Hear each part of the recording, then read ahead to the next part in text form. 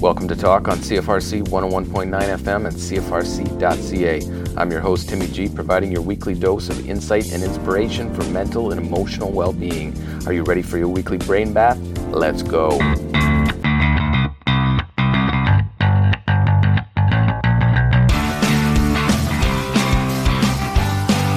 Mental health news from around the globe.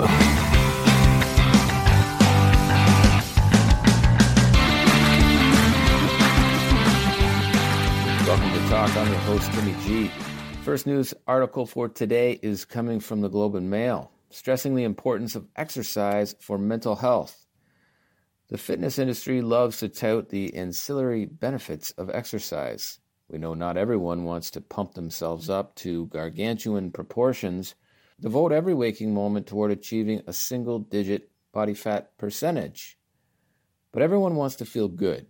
And there are plenty of studies showing that exercise is a valuable tool in managing depression, anxiety, and in particular, stress. There's an almond-shaped cluster of neurons deep inside our brain that regulates how our body responds to stress. The things we see, hear, and experience filter through this area. If danger is detected, hormones are released to help you survive this perceived threat. This is often called the fight or flight response, as in you have two options: face this threat head-on or hightail it in the other direction. What happens, though, when this internal threat detector never shuts off? As brilliant as our brain can be, it has a hard time distinguishing between minor nuisances and major threats. To the brain, there's no difference between running 5K for fun and running 5K because a grizzly bear is chasing you. It's up to you to make this distinction to control the stress response so your body doesn't shift into fight or flight mode.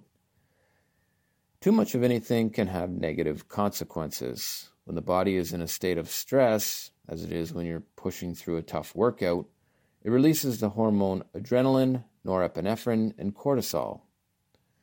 These hormones are meant to help you survive that theoretical grizzly bear encounter. Adrenaline and norepinephrine raise your heart rate and blood pressure, enhancing your reaction time and focus. Cortisol increases the amount of glucose in the bloodstream so that you have instant energy to fuel your fight or flight. Cortisol also shuts down less essential bodily functions, such as the immune response and digestion. If you're in a constant state of stress, including the stress caused by exercise, your body recognizes this as the new normal. Stomach issues, constant flu-like symptoms, and hypertension are just a few of the nasty stress-related side effects. For anyone trying to change their physique or become more healthy, it's imperative to control this stress response, otherwise that time in the gym is all for naught. These tips will help. Tip number 1, learn how to breathe. You might think you know how to breathe just fine. Thank you very much. I'm here to tell you that you might be wrong. Don't take it personally. I had to learn how to breathe properly myself, and it's been a huge game changer. Most of us are shallow breathers. We take quick, tiny breaths that barely fill our lungs at all.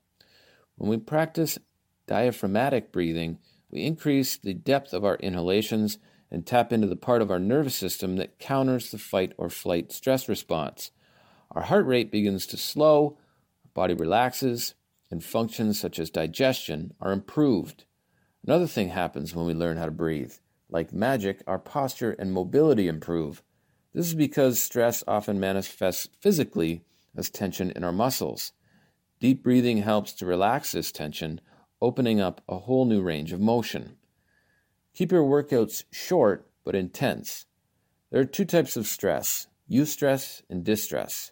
Eustress is the good kind of stress, the mental stress that pushes us to meet a work deadline, or the physical stress that forces our bodies to adapt and build muscle.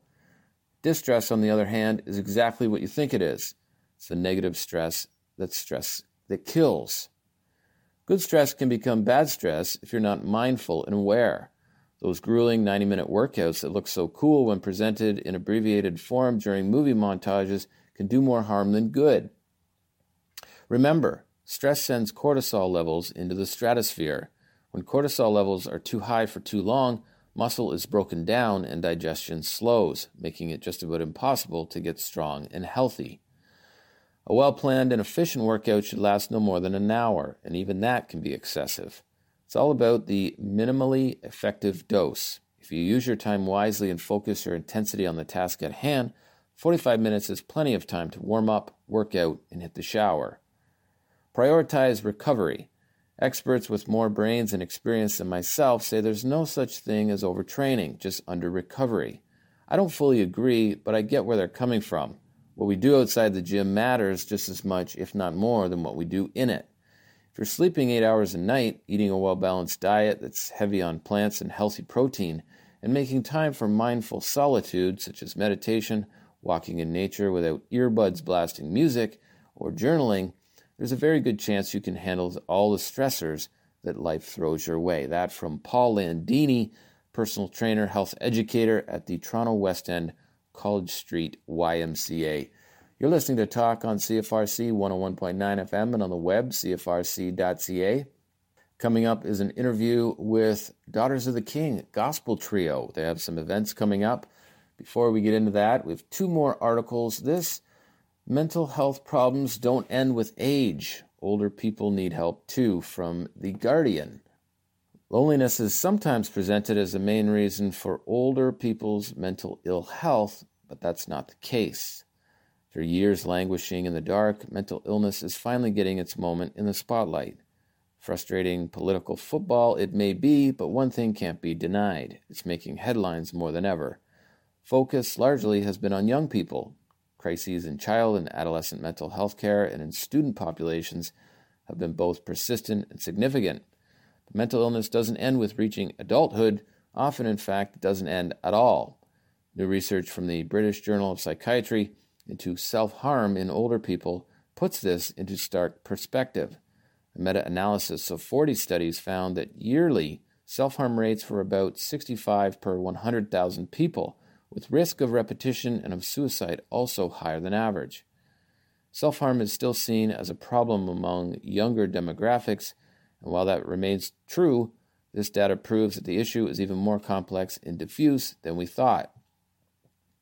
The findings are not wholly surprising. In 2014, the World Health Organization found that suicide rates were highest in people aged over 70 in almost all regions of the world. The Royal College of Psychiatrists also found that 40% of older people in GP clinics experience mental ill health. This rose to 50% in general hospitals and 60% in care homes. And as the Mental Health Foundation points out, the UK population is aging rapidly. Since 1974, the number of older people in the UK has grown by 47%. By 2027, the Office for National Statistics predicts 20.7% of the UK population will be aged 65 or over, compared with 15.9% in 2007. The problem clearly is not going away. Combating loneliness is often seen as the key here. Just this year, 11.5 million euros was awarded to organizations designed to deal with the issue. But it isn't enough. Loneliness is sometimes presented as the primary problem when it comes to tackling mental ill health in older people. And while it indubitably contributes, this explanation doesn't really go far enough. Many of these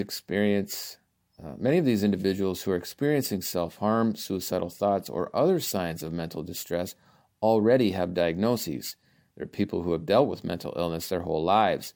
Social isolation may contribute to their problems, yes, but it's not the full picture. In fact, as the Journal of Psychiatry research found, other factors are more important. Age, history of self-harm, comorbid physical conditions, and pre-existing psychiatric diagnoses were all more significant than social isolation. Access to services, that perennial bugbear for mental health campaigners, rears its ugly head again here. As the RCP point out, 85% of older people with depression receive no help from the NHS. Older people are also a fifth as likely as younger age groups to have access to talking therapies. Some of this, of course, will be down to cuts to services, but it may also be down to how services are delivered. The NHS, in a primer intended to help general practitioners identify mental health problems in old people, points out that professionals risk attributing symptoms simply to old age.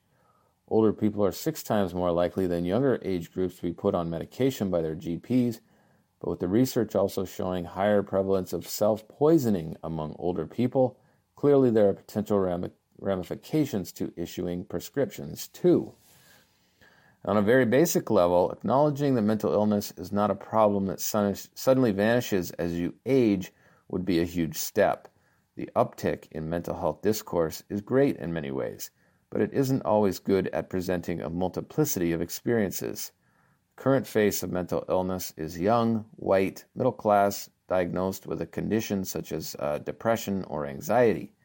People of color, those with more serious diagnoses, and the elderly are often not given a look at all. If we are really committed to fighting stigma, increasing provision of services, and improving the lives of mentally ill people, we need to do better. Talking about mental illness more is not enough. We also have to think about what we're saying and to who. That from Emily Reynolds in The Guardian. You're listening to Talk on CFRC 101.9 FM and on the web, cfrc.ca. If you want to access past episodes of Talk, simply check out the CFRC Podcast Network, where you can find a wonderful array of past topics, anxiety, depression, and many others. Our last article for today is coming from Forbes.com. Understanding the Evidence, Transforming How Employers Make the Case for Mental Health. Executive decision-making almost always requires compelling data.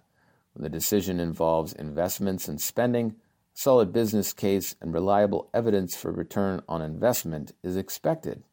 However, while many executives have learned about the advantages of investing in a top-notch workforce, the data to drive investment in the mental health of employees can be more difficult to identify and understand. Employers must look closely at both direct costs and indirect costs when developing a strategy for understanding mental health as part of a business imperative. Mental health conditions left untreated can lead to an increased likelihood of developing other physical conditions like cardiovascular disease, diabetes, stroke, and Alzheimer's disease, resulting in even greater healthcare costs. Mental health challenges like depression can complicate and worsen physical health conditions. While the costs of treating depression are significant, the impacts of untreated depression or insufficient treatment are far greater. An employee with depression accrues average annual healthcare costs that are $6,000 higher than those without depression. Half of that additional cost results from medical conditions and healthcare costs other than depression. For example, diabetics with depression have average healthcare costs between $2,000 and $5,000 higher than diabetics without depression. There are costs associated with providing mental health care, but business can expect larger overall health costs when their employees do not have access to treatment and support for mental health challenges. When non-healthcare factors are considered, costs not related to treatment are approximately 8 times the cost of treating depression and comorbid disorders. Productivity losses are the most significant drivers of these costs. Depressed employees miss between 6 and 25 more days per year and suffer from impaired performance between 13 and 29% of their work time. No two organizations are identical, which creates a challenge for corporate leaders to interpret national trends and apply them to their workforce. However, One Mind at Work and Tufts Medical Center have developed a depression cost calculator to allow employers to understand the cost of serious depression in real time. There are many other mental or behavioral conditions in the employed workforce, including mild depression, anxiety, and substance use disorder, but using the large amount of available data related to serious depression has allowed researchers to gain insight into the multitude of cost drivers for organizations. For a hypothetical employer with 10,000 employees, an average salary of $70,000 and $70 million in total profit, total cost impacts of depression would be $17.2 million. That's in both direct and indirect costs, including productivity and increased health spending. Employers can calculate their costs using this formula.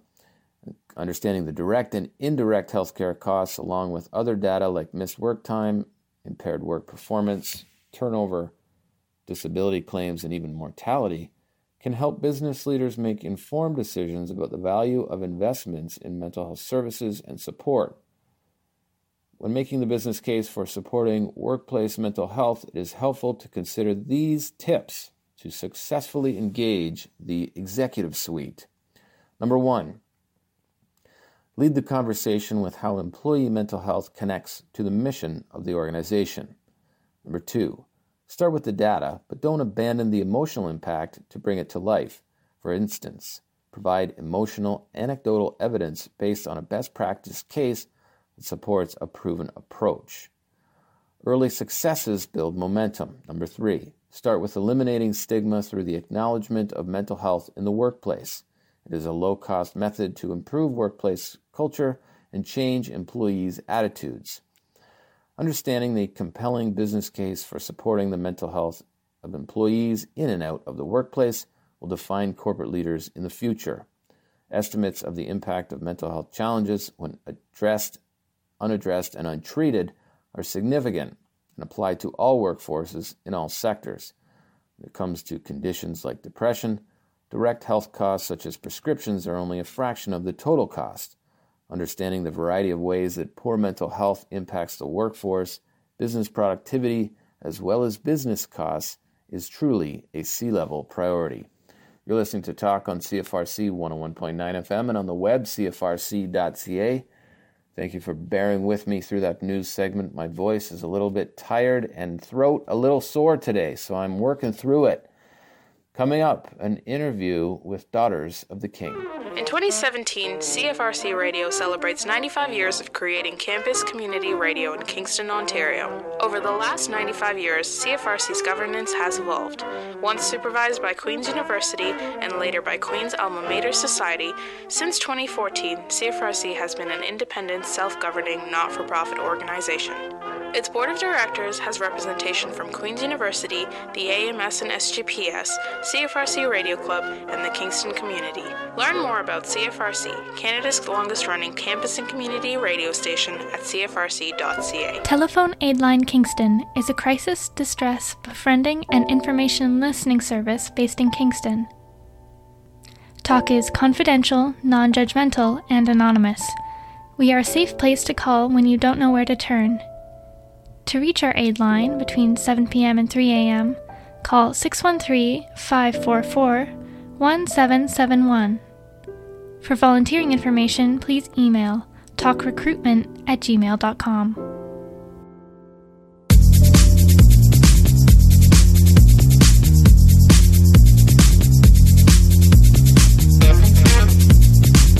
Let's get personal, our Talk feature interview.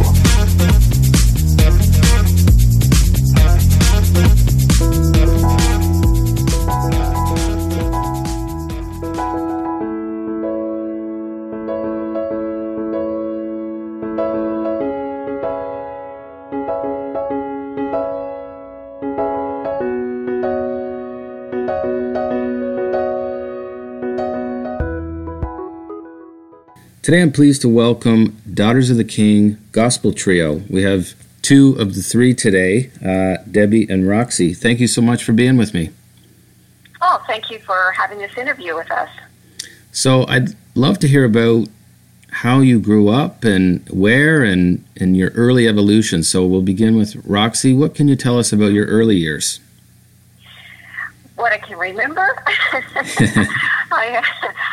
I lived in Kingston for many, many years, and I grew up in going to church, and that's basically where I started learning how to sing in front of people from the time I was just a very young girl.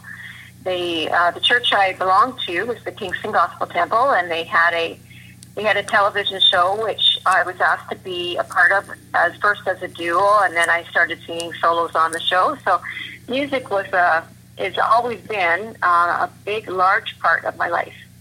And so is your family, parents musical, or did it just kind of start with you? Well, my mother was very musical, but she chose not to sing in front of people, but she had a gorgeous voice. Now, all of my children, I have 3 children, they all sang very well, and it's basically the same thing. It's really, a couple of them don't choose to sing publicly, but one of them does. That's great. It's nice when you can kind of pass it on to your kids and make that a part of your family culture, your family legacy. Yeah, that's right. And so you grew up early in a church environment, singing, and at what point, like when you entered your teen years, did you ever have any rumblings at that time that, I would really like to do this in my life in a more formal way or a more professional way? Did that ever come up as a kid? I never really thought about that end of things at all. In fact, when I was 13, I was asked to sing with a semi-professional group called the Masters. And they traveled locally, and then we ventured out into the States and whatnot.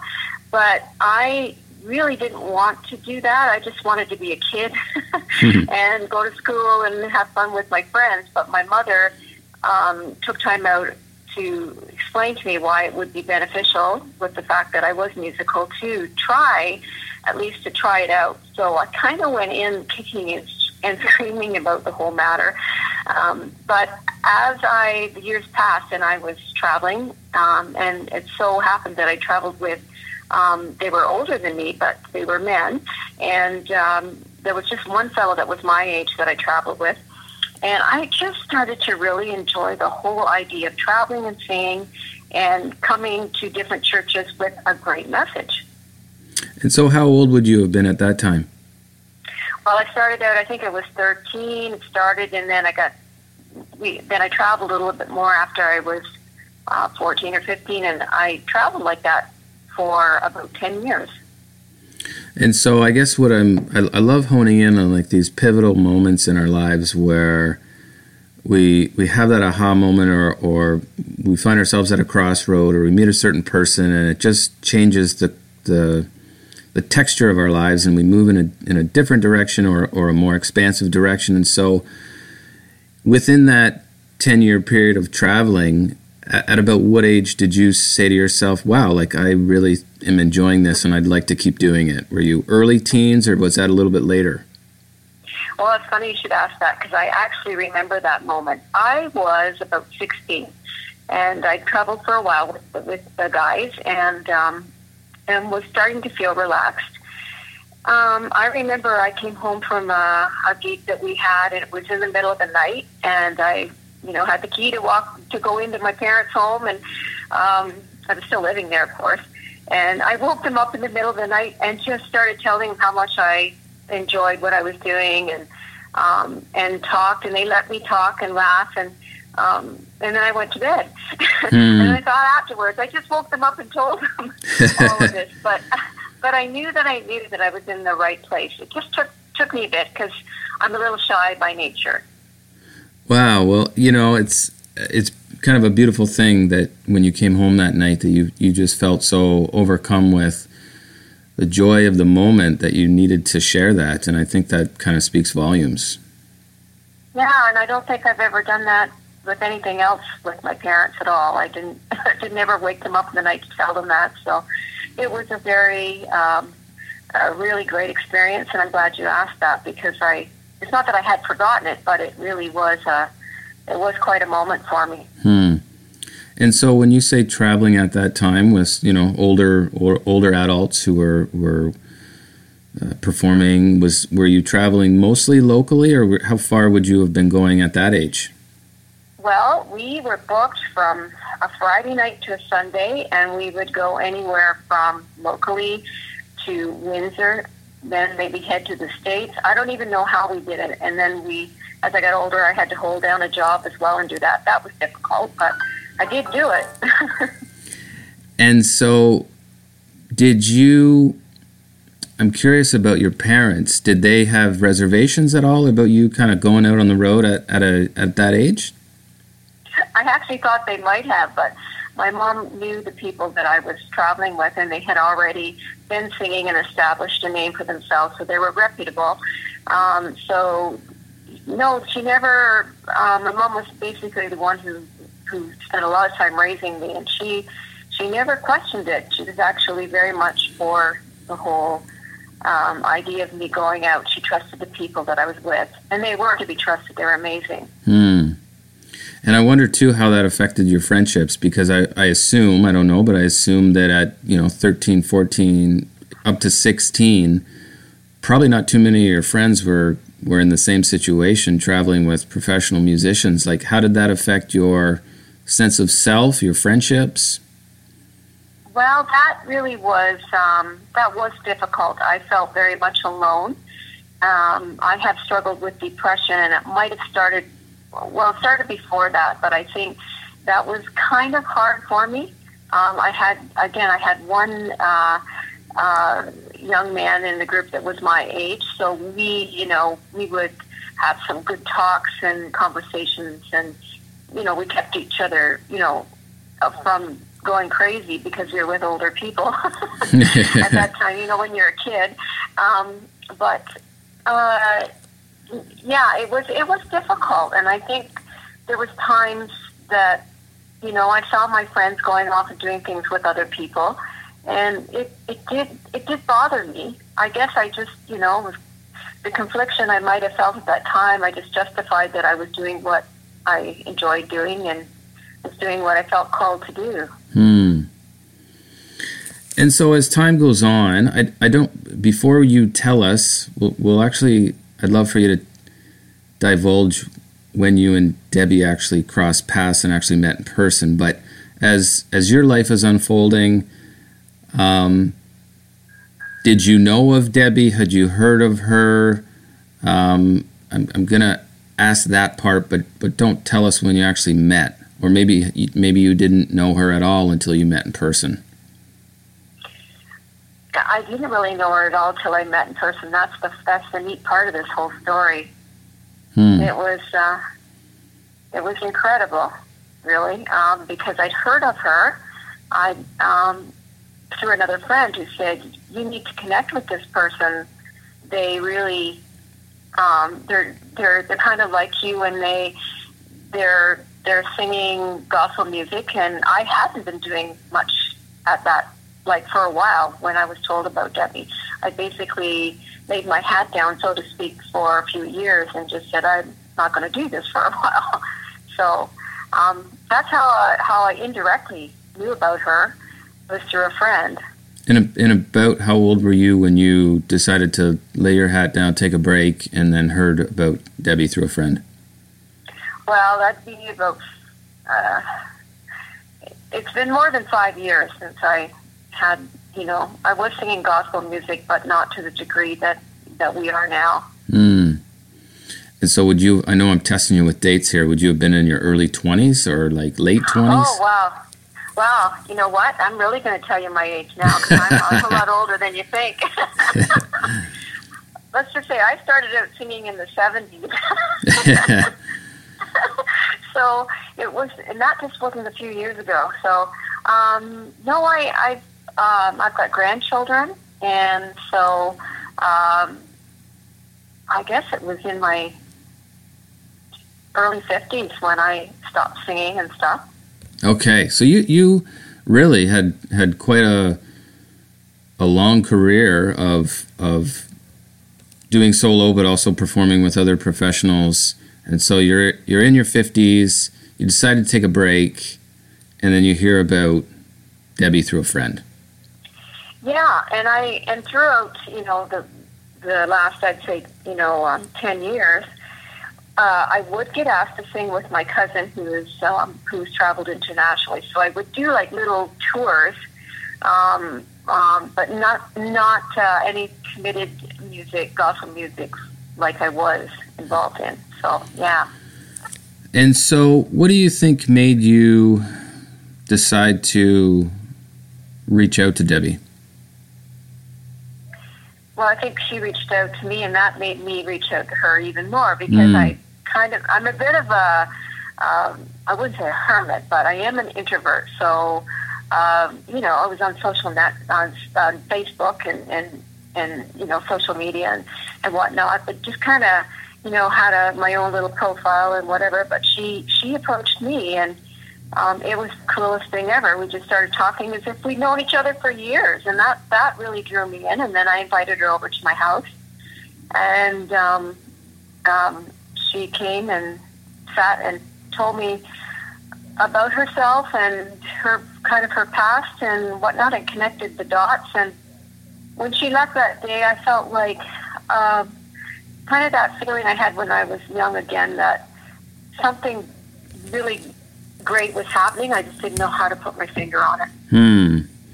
So it sounds like that sense of excitement that maybe you felt when you were 16 and came home to share with your parents, that was being kind of triggered again. Is that fair to say? Absolutely. Absolutely. And I thought of that. I just haven't voiced that since I've been together with these girls singing. But yeah, absolutely. What an amazing thing. And so maybe you can speak to that. What's it like to be an adult and to have, I would, based on what you're telling me, I would describe it as almost like these moments of wonder in our lives where we're kind of like surprised by, the presence of God or the presence of another person and just the connection that moves through all things. And so to have that triggered in you when you were, or I guess born in you when you were 16 in that very tangible way, and then for it to pop up so unexpectedly when you're in your 50s, what was that like? Oh, it's incredible to know that God hasn't forgotten about you. And I think that's what sometimes you think, is that, he might have done that. He might have put me on the shelf, or I put myself on the shelf, and I'd gone through quite a bit of things in my life, and actually, I'll be honest and tell my age. I am 62 now, so this is like, it blows me away to think that God does not forget about you. Wow. And so when you decided to kind of, as you describe it, lay down your hat, was there any part of you at that time that had kind of felt like, given the amount of time you'd put in and the way you'd crafted yourself, that you felt like God had forgotten you a little bit? Yeah, I think I did. I did feel that for a while, but I was also content to just stay out of the whole music scene. Had a lot of things that I'd gone through that, well, I don't know. I guess I had experienced depression. I also had, believe it or not, I began to have low self-esteem and feeling like I wasn't worthy enough to keep going, just by choices I'd made in my life that were wrong. How some people kind of stagnate and feel like, they're kind of down in the bottom. Well, that was me for a while. And it was hard. And when you were challenged by, I know a lot of people, when they look at musicians and performing artists and so forth, see people up on stage, there's this common assumption that, that person, there's no way they struggle with self-esteem or struggle with being up in front of people, and oftentimes behind the scenes, that's very much what's going on. And so how did you reconcile those feelings and begin to kind of rebuild your self-esteem or reconnect with it? Finding a good local church was really helpful for me. And I moved away, so that took a while to find a church. I moved away from Kingston up to the Campbellford area. But I did find people that poured into my life and reached me and were straight and honest with me, and that helped a lot. And it's just, I think I've been on this personal kind of isolated journey to find who God was in my life, and he became more real to me than ever before. When I was young, I knew who he was, but now I really feel he's more than just a name, and he's more than just the words in the Bible. I feel he's just a part of who I am, and it's just made a whole difference in my life. Yeah, I think it's common for people of faith to, and I can certainly relate, where at times in our lives we have this intellectual understanding of what God is or who God is, and then we go through a series of things that make that relationship tangible. We feel a significant shift in that presence, and it becomes more real, and it becomes something that we can we're willing to maybe take more chances on that faith, because we know we have a knowingness about it now, whereas before it was just maybe a nice idea that our parents told us about. Right on. That's right. That's very true. Well, maybe we can turn the tables a little bit and hear from Debbie, and then we'll at the end of our chat, we're going to hear about some great events that you guys have coming up and some fundraisers that are connected to those great events. So, sounds wonderful. Thank you so much. Okay, thank you, Roxy. Hi, Tim. Hi, Debbie. Okay, so it's your turn. Take us back in time and kind of give us the flavor of your early evolution. Of my early evolution. Well, I grew up in Oshawa, and I listened to a lot of country and a lot of gospel. That was what was in our home. I grew up going to church. My parents were Christians. We went to Christian school, my brother and I, all through elementary school, high school, and even into college. And I never actually started singing till about 10 years ago, semi-professional, because I used to be too afraid to get up in front of people and sing. I loved singing. I loved listening to music around the house, but I was too scared to really do that in public. Fear of being laughed at, or people wouldn't like what they heard. So. Wow. So you've spent most of your natural born life not singing in front of people. Yes, exactly. And so, was there a desire to reach that plateau, to kind of break through that, or were you really content with just singing in the shower, singing in your car? Actually, ever since I was a child, it's what I wanted to do. There's basically three things that I wanted to do in my life. I wanted to be married, I wanted children, and I did want to be, I'd watched all the country music awards, and I thought, I want to do that. But fear kept me from pursuing that at a younger age. When I got to grade 12, I did start singing a little bit at school. I did a couple things at school where I was asked to sing. However, I would get too scared, and I would ask somebody else to sing with me instead of doing it as a solo. And I did sing at my wedding to my husband, and I've done funerals, like for my grandparents and some of my aunts and uncles and that sort of thing.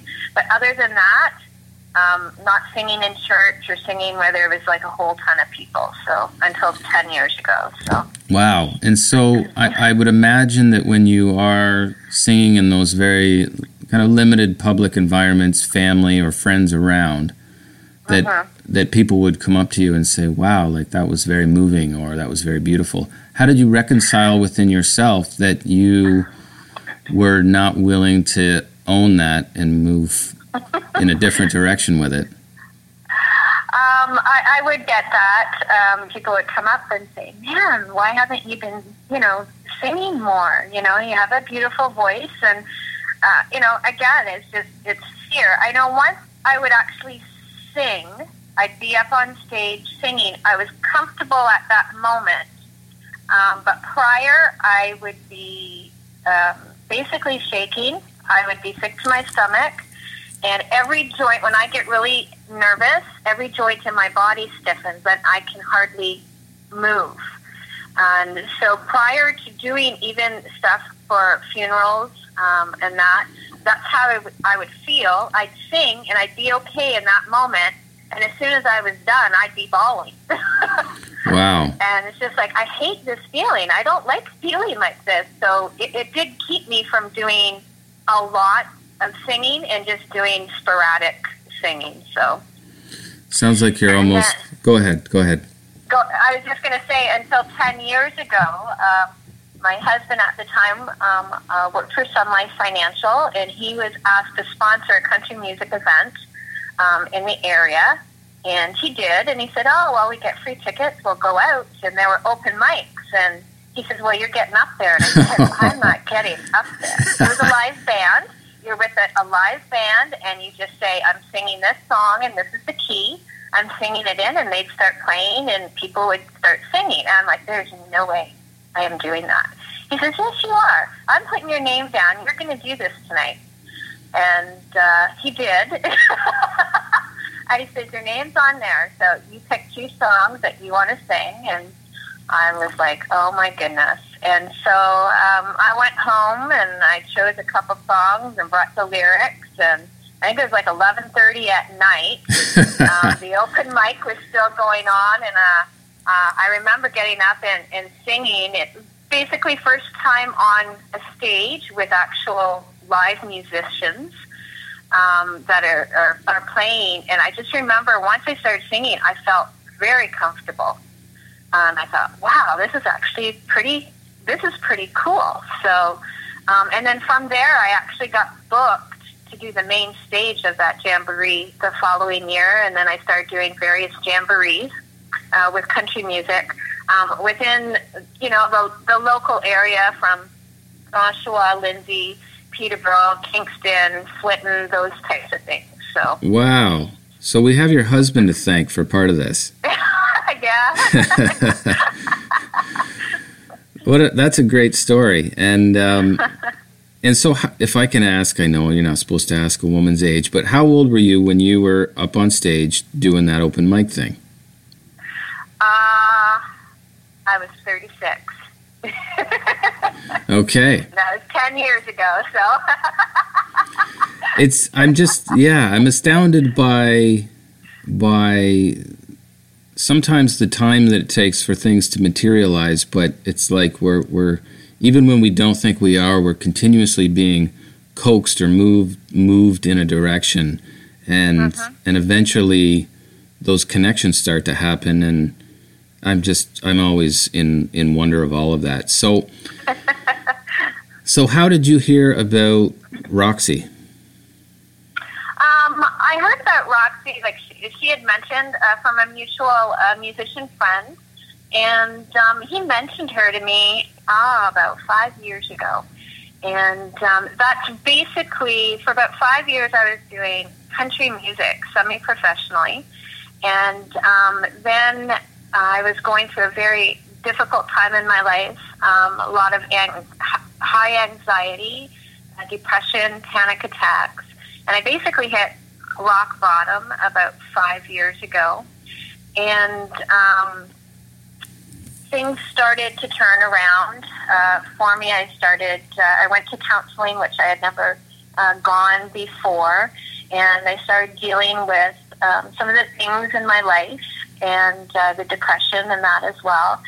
And I started realizing music can be beneficial, and it can also not be beneficial, depending on what you're going through in your life at a certain time. Music can either bring you hope and lift you up, or it can actually, in some cases, and it did this for me, it can bring you even further down and take, your mind can go places of the songs that you're singing and take you in a different direction.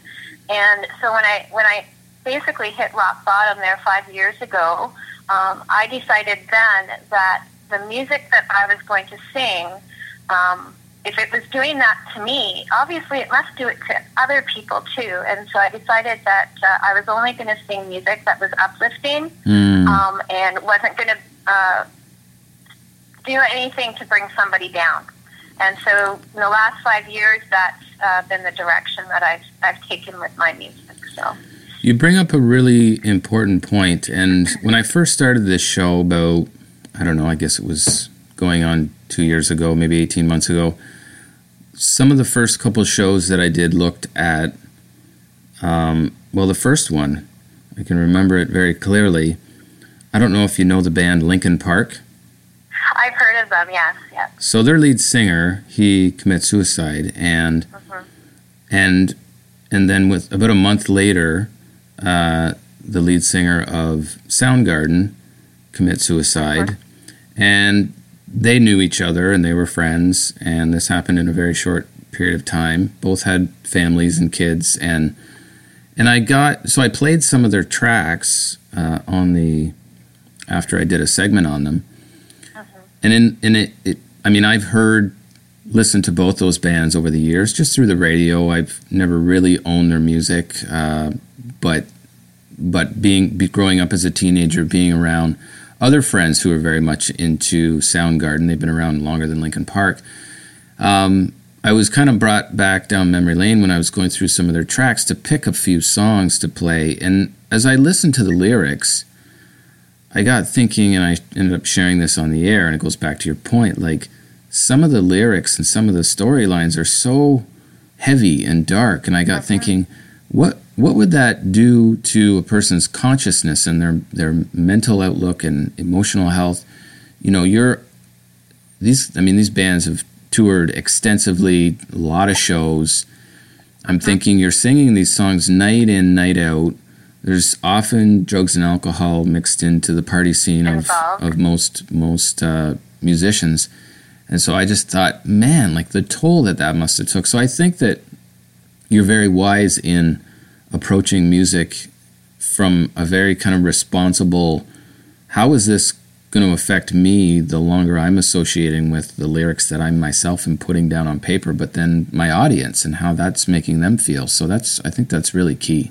What you're saying right there, it is so true. Like, I've listened to all different kinds of music throughout my life, and you do listen to some of the words. Sometimes you're just listening to the music, right? You're not hearing the words, but when you listen to the actual words, you're like, man, that's been going on in my head, and I didn't even realize that, right? Yeah. So, yeah. For sure. But I know I got off topic there about how Roxy and I connected, and and like I said, 5 years ago, her name was mentioned because the person knew that I was now wanting to go more into gospel music, and he said, "Oh, you should connect with Roxy." And I'm like, "Yeah, okay, And then you get busy and do things, and just back last summer, she keeps popping up on my Facebook.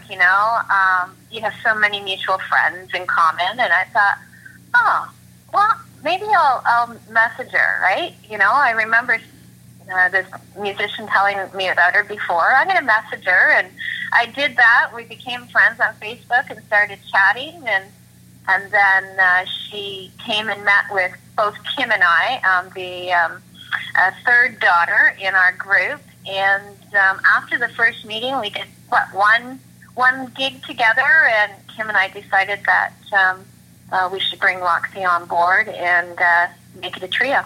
Wow. And so I'm curious too, how did you, picking the name of a group or a trio, there's so many options. How did you decide upon your name?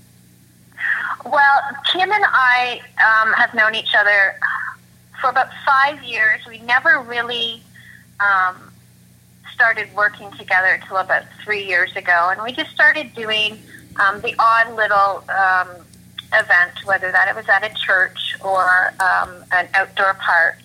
And we started thinking, well, we're picking up some more events here. Maybe we should find a name.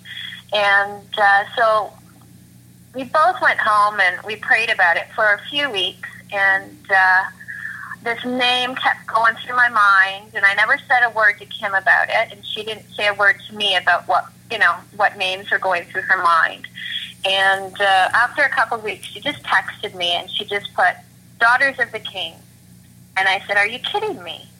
I said, that is the very name that keeps coming to my mind for us as a group. No. And I'm not kidding. That's exactly how it happened. We actually got goosebumps when we were talking about it, and I actually get goosebumps now because to me it's only God that can do that. And so that's how we chose our name, Daughters of the King. And daughters, it doesn't just mean one or two. And so when we added Roxy, it just all fit. So wow, that's another great story, and I felt emotional when you told me that, because yeah, there's power there for sure. Yep. And so you have a few events coming up. Let's maybe start with the one that's soonest, the one in Belleville. What can you tell us about that? The event this coming Saturday, April 13, is for New Life Girls Home. We've actually done concerts for New Life Girls Home the past 2 years, so this will be the third year that we will be performing for the concert. And New Life Girls Home is a program in the county area, and it's been around for 30 years, so this is a big celebration this year. And they work with young women. It's a Christian program that work with young women ages 18 to 30 who deal with mental health issues, addictions, and other life-controlling issues. And so that's what we will be doing on April 13th.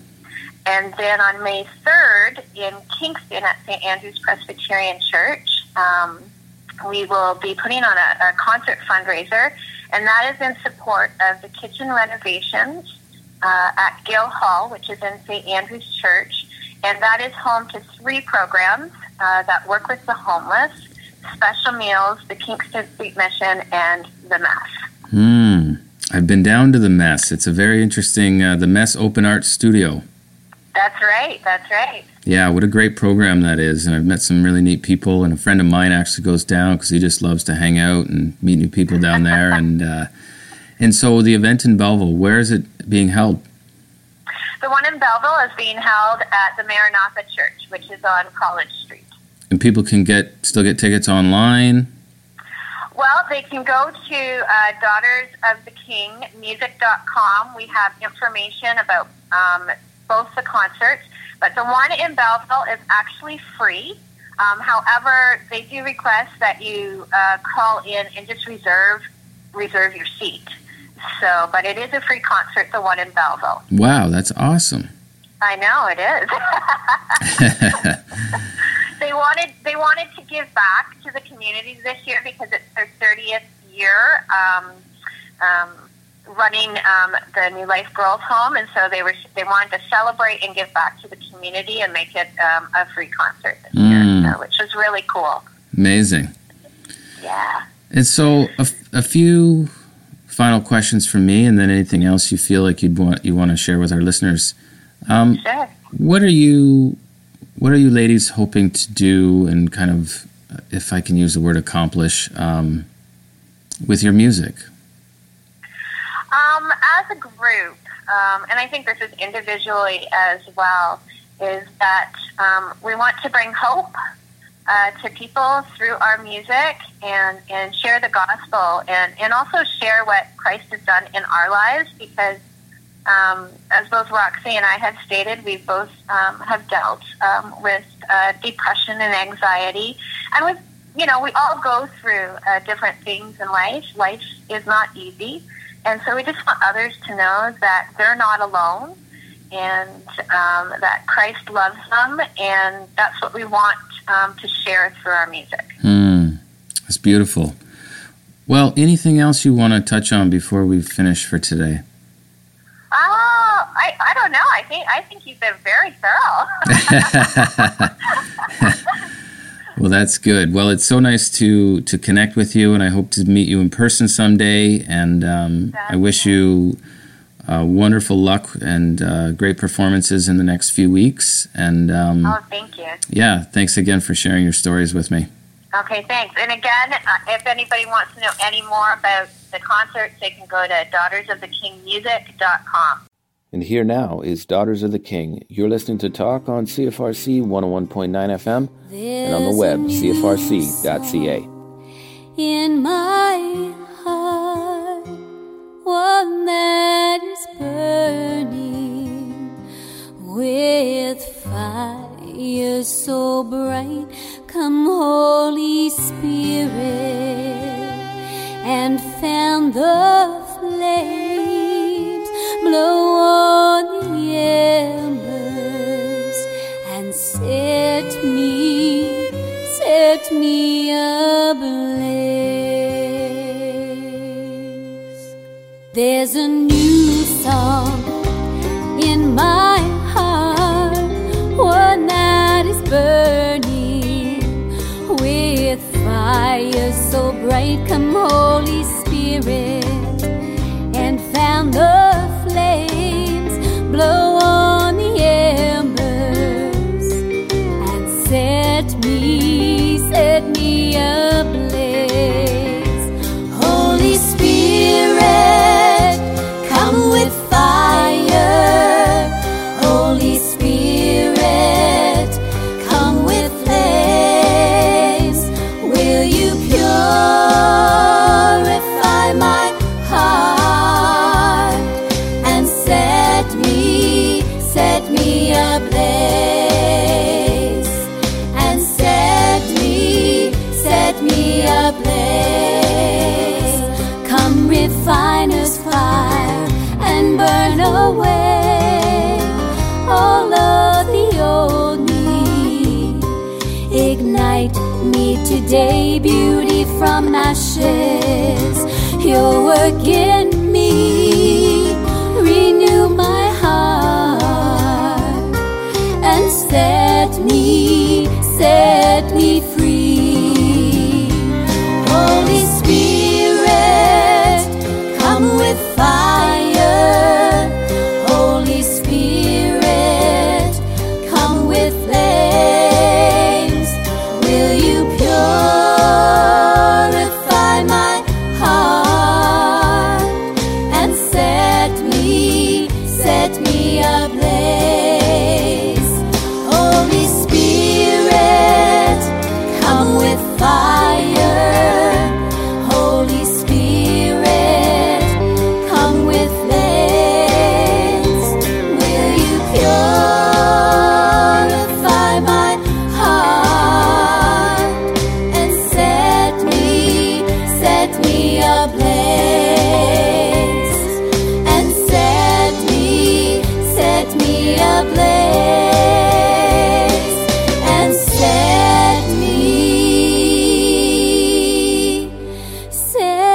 me ablaze.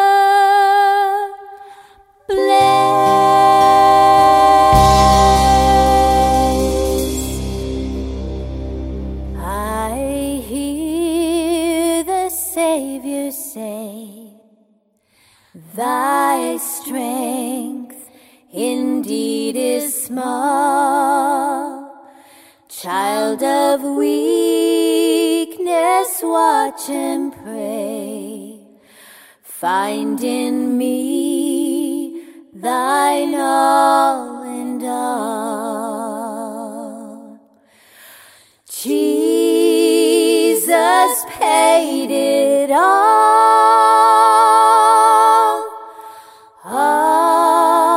to him I owe.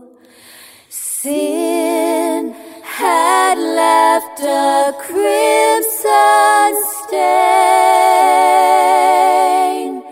He washed me white as snow.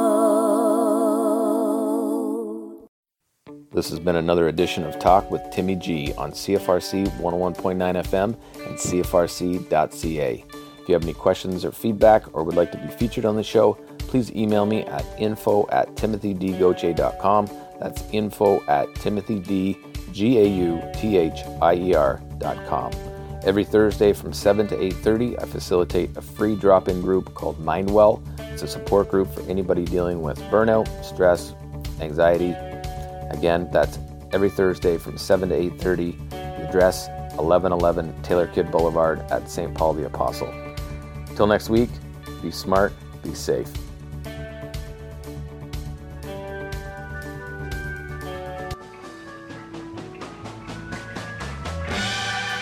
If you like great music from the 60s and 70s and good covers, listen to Frankly Speaking, music to tickle your memory bone on Fridays at 1 p.m. on CFRC Radio.